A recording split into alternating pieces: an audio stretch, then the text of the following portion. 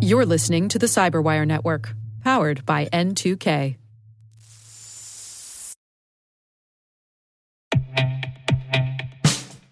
And now, a message from Cyberbit. Mastering cybersecurity is like mastering a sport. You build muscle memory through rigorous practice, then you train as a team to foster cohesion while operating under pressure. Like athletes, cybersecurity professionals thrive on hands-on simulation. But traditional courses, certifications, and open-source labs won't build you a winning team. You need Cyberbit. Cyberbit offers a hyper-realistic simulation environment for your SOC, IR, and C-suite to refine your skills, all using the market-leading SIMs, EDRs, firewalls, and WAFs they use every day. Cyberbit is offering Cyberwire listeners a free live-fire exercise. Sign up your team now at cyberbit.com/cyberwire.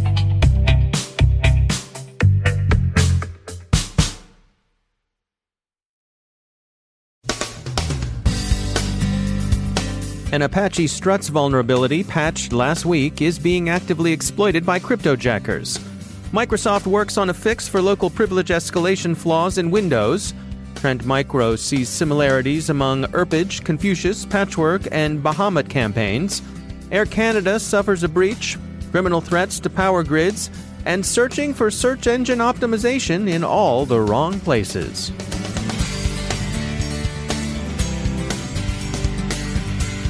From the Cyberwire studios at Data Tribe, I'm Dave Bittner with your Cyberwire summary for Wednesday, August 29th, 2018. The Apache Struts vulnerability discovered by Semel and patched last week by Apache is now undergoing active exploitation in the wild. The security firm Volexity reports that it's being used to run a cryptojacking campaign against unpatched systems. The researchers have detected extensive automated scans looking for vulnerable installations, and they found that subsequent attacks can install versions of CNRig Miner, a cryptojacker that runs on Linux distributions. Attacks can also plant script that downloads other malicious code. Thus, while the current threat is cryptojacking, other forms of exploitation are entirely possible. In the current cases, the scans seem to be originating from Russian and French IP addresses. The actors appear to be criminal. As we've mentioned, this is a known and patched vulnerability.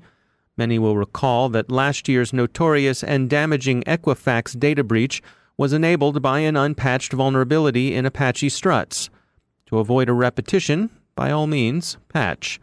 The Apache Software Foundation has got the fix out. It's time to apply it. A previously unknown Microsoft Windows Local Privilege Escalation 0 Day was announced on Twitter late Monday by Sandbox Escaper, whose Twitter account displayed some misgivings about the disclosure shortly thereafter. CertCC quickly verified that the 0 Day was real and that it worked against a fully patched 64-bit Windows 10 system. The vulnerability exists in Windows Task Scheduler and has been given a CVSS score of 6.4 to 6.8. There are no known workarounds, but Microsoft has also confirmed the issue and is believed to be working on a patch. The complexity of attribution and the correspondingly complicated connections among threat groups are on display in a Trend Micro account of Unpatched, whose activities are interestingly similar to those of Confucius, Patchwork, and Bahamut. Unpatched targets in-page, a word processor designed for Urdu and Arabic. Trend Micro notes that Unpatched uses a Delphi backdoor like Confucius and Patchwork, and its malware payload resembles the espionage tools found in Bahamut. The Truth Spy, which Motherboard and others call a Stalkerware vendor, was hacked, losing logins, audio, images, text messages, and other data. The hacker, whose work the magazine has verified, told Motherboard that, quote, "I control victims all over the world. I have admin access to the servers," end quote. It's consumer spyware designed for keeping tabs on a spouse or significant other the customer thinks may be stepping out. Cheaper than a private eye, but not nearly as engaging as Philip Marlowe would have been. Oh wait, Marlowe always said he didn't do divorce work. There's a concerted effort among many organizations to try to get a better handle on their third-party risk. the vulnerabilities of your suppliers and contractors that may have an effect on your business should they be exploited. It's complicated. CyberGRX is a company that's trying to streamline the process with a third-party cyber risk information exchange. Fred Knipe is CEO at CyberGRX. I think as people started to focus on cybersecurity, the first area people focused on were securing their own environments. And so the last decade or so, you've really seen an increase in focus on cybersecurity, but it's very much around how do I ensure my environment, my controls, my processes, procedures in place. What is happening in parallel is companies are becoming more and more reliant upon an ecosystem of third parties to deliver their business. People no longer have all in-house counsel or in-house payroll or some of that sort. It's, use ADP, use an outside counsel, you use Salesforce, et cetera. And it's kind of an interconnected web. What's happened is as people have built security for their own environment, hackers have said, okay, let's move a different direction, follow the path of least resistance, and let's go through third parties as a channel in. I think Target was probably the biggest wake-up call for everyone, that an HVAC provider was the original point of access to get the credit card information. People have not been focusing on that space, and the effort and attention on third parties to date has really been below what is necessary. And thus, you see, I think it's anywhere between 50 to 60% of breaches today originate from a third party. Yeah, it seems to me like it's a hard problem to even wrap your head around when I think about the number of organizations that any business would interact with, and the potential. It's sort of an exponential web of risk there. You're absolutely right. I think one measure or one important approach to manage that is recognize that while a typical Fortune 500 company has between 5,000 and 10,000 third parties that they work with, that only a fraction of those are the ones that are really the ones that create that highest exposure to risk. Do they have network access? Do they have login credentials? Do they come on site, et cetera?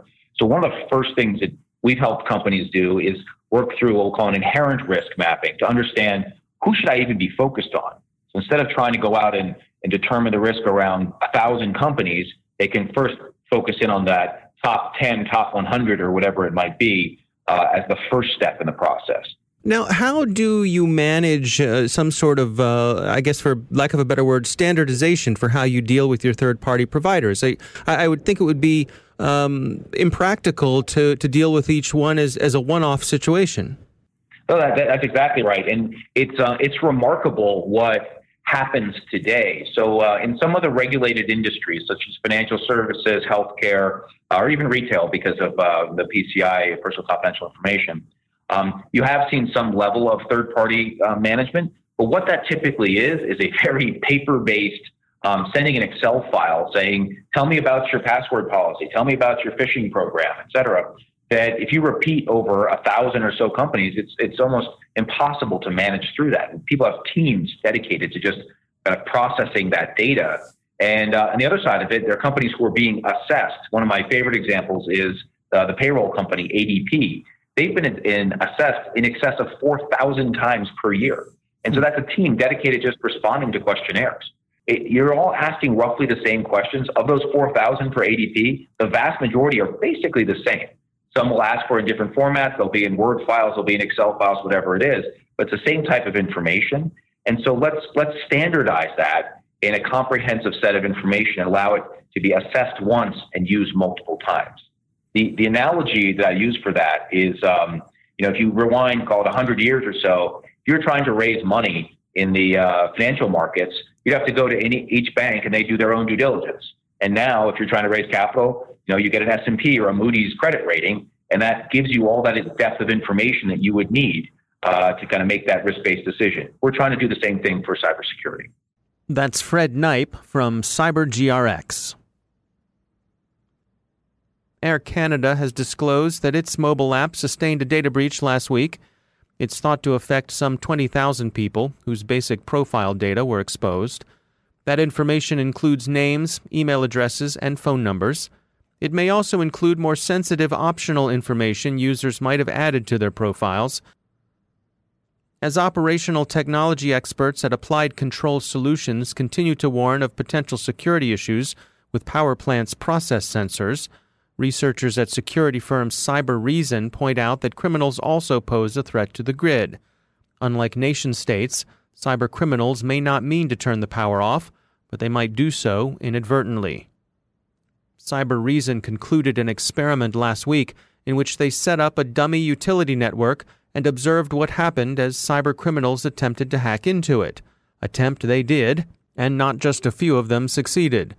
In Cybereason's assessment, the attackers exhibited some advanced skills, but they were also sloppy in many respects. Cybereason told the Washington Post, quote, "They're not looking to throw the switch, but they might throw the switch by accident." End quote.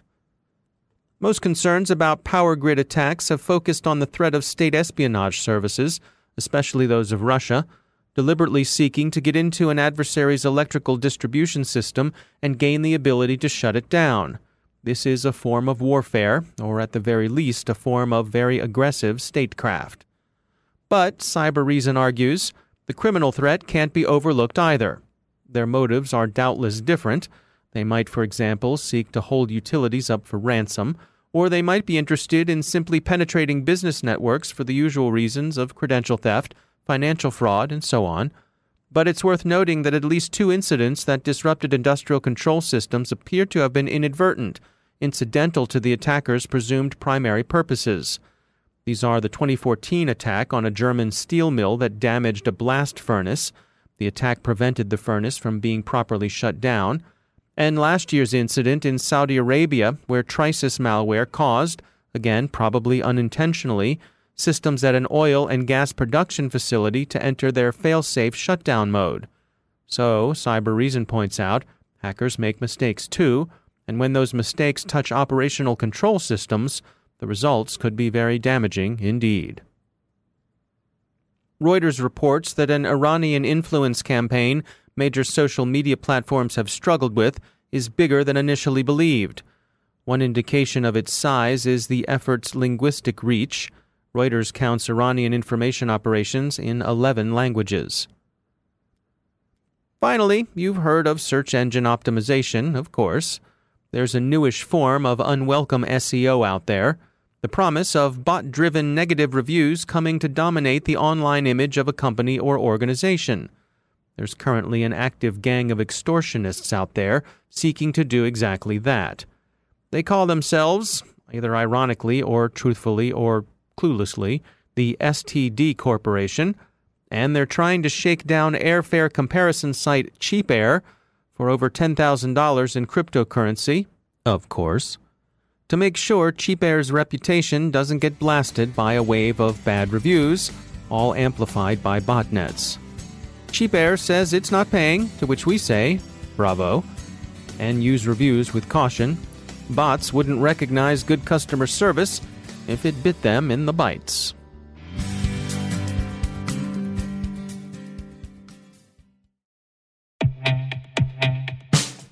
In the complex world of enterprise identity, securing legacy web apps at scale can be daunting. Strata Identity makes it simple. With Strata, you can effortlessly integrate non-standard apps with any identity service, like MFA or SSO, with zero coding and zero hassle.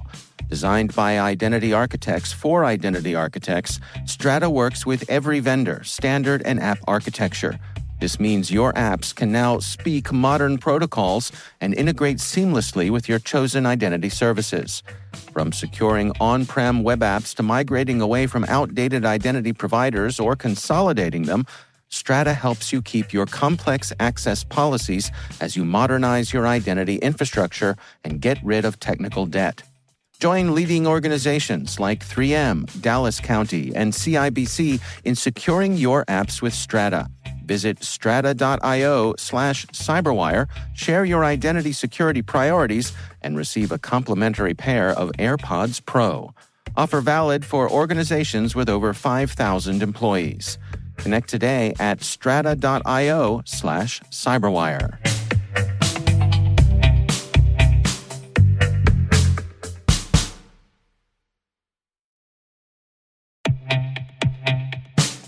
And now, a word from our sponsor, 6sense.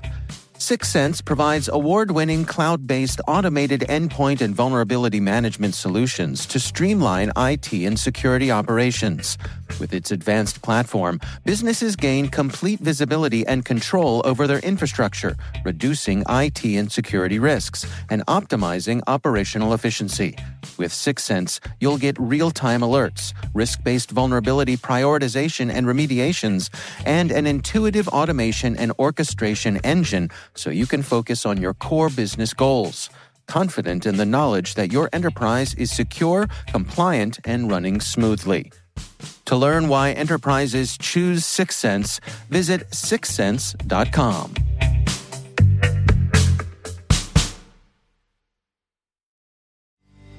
And I'm pleased to be joined once again by Jonathan Katz. He's a professor of computer science at the University of Maryland. He's also director of the Maryland Cybersecurity Center.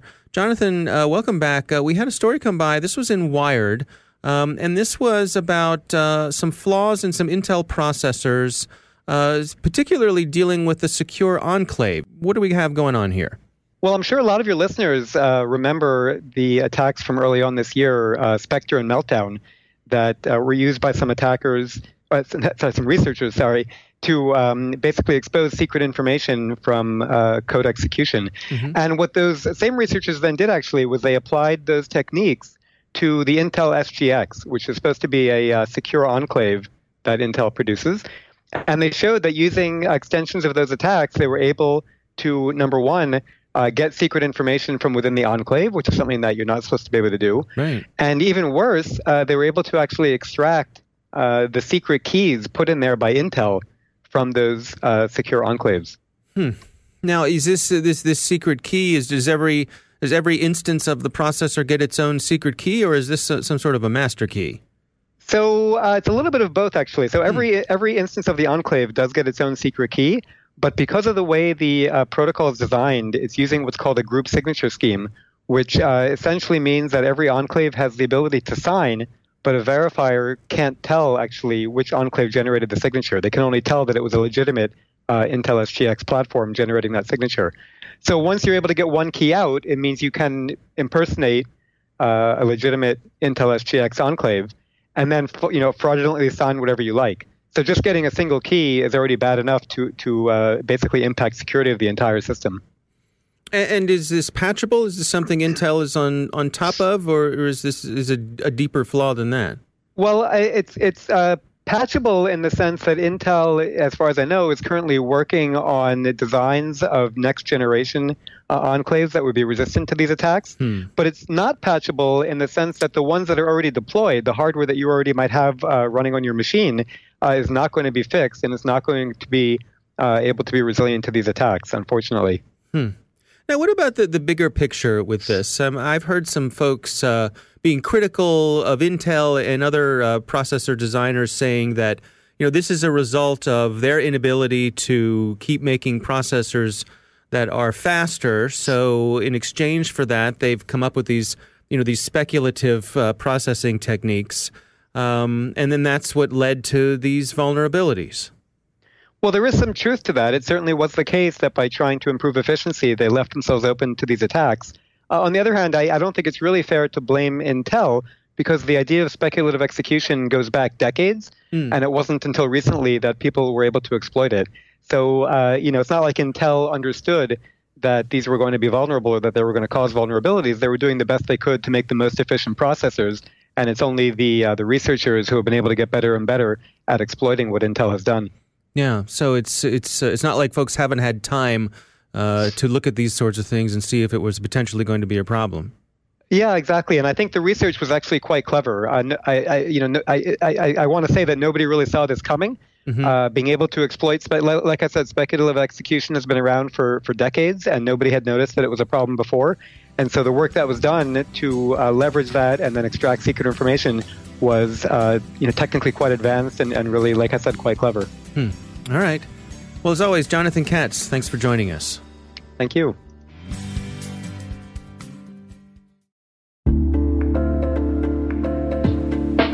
Are lengthy security reviews pulling attention away from your security program? With the largest network of trust centers, Vanta can help you streamline security reviews to win customer trust, save time, and close deals fast. Proactively demonstrate security by showcasing key resources like your SOC 2 or ISO 27001 and provide real-time evidence for passing controls. And when a security questionnaire is required, Vanta takes the first pass for you. Visit vanta.com/cyber to take a self-serve tour. That's vanta.com/cyber.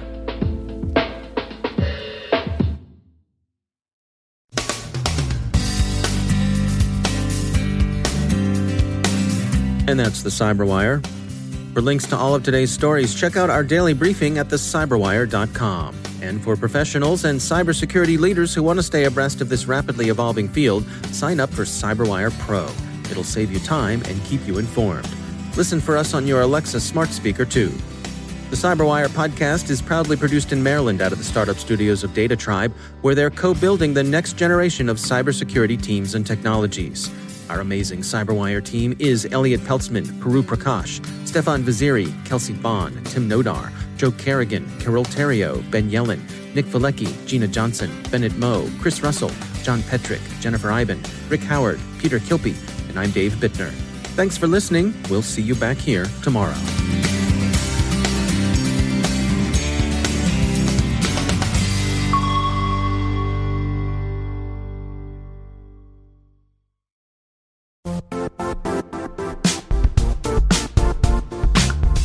And now, a word from our sponsor, Zscaler, the leader in cloud security.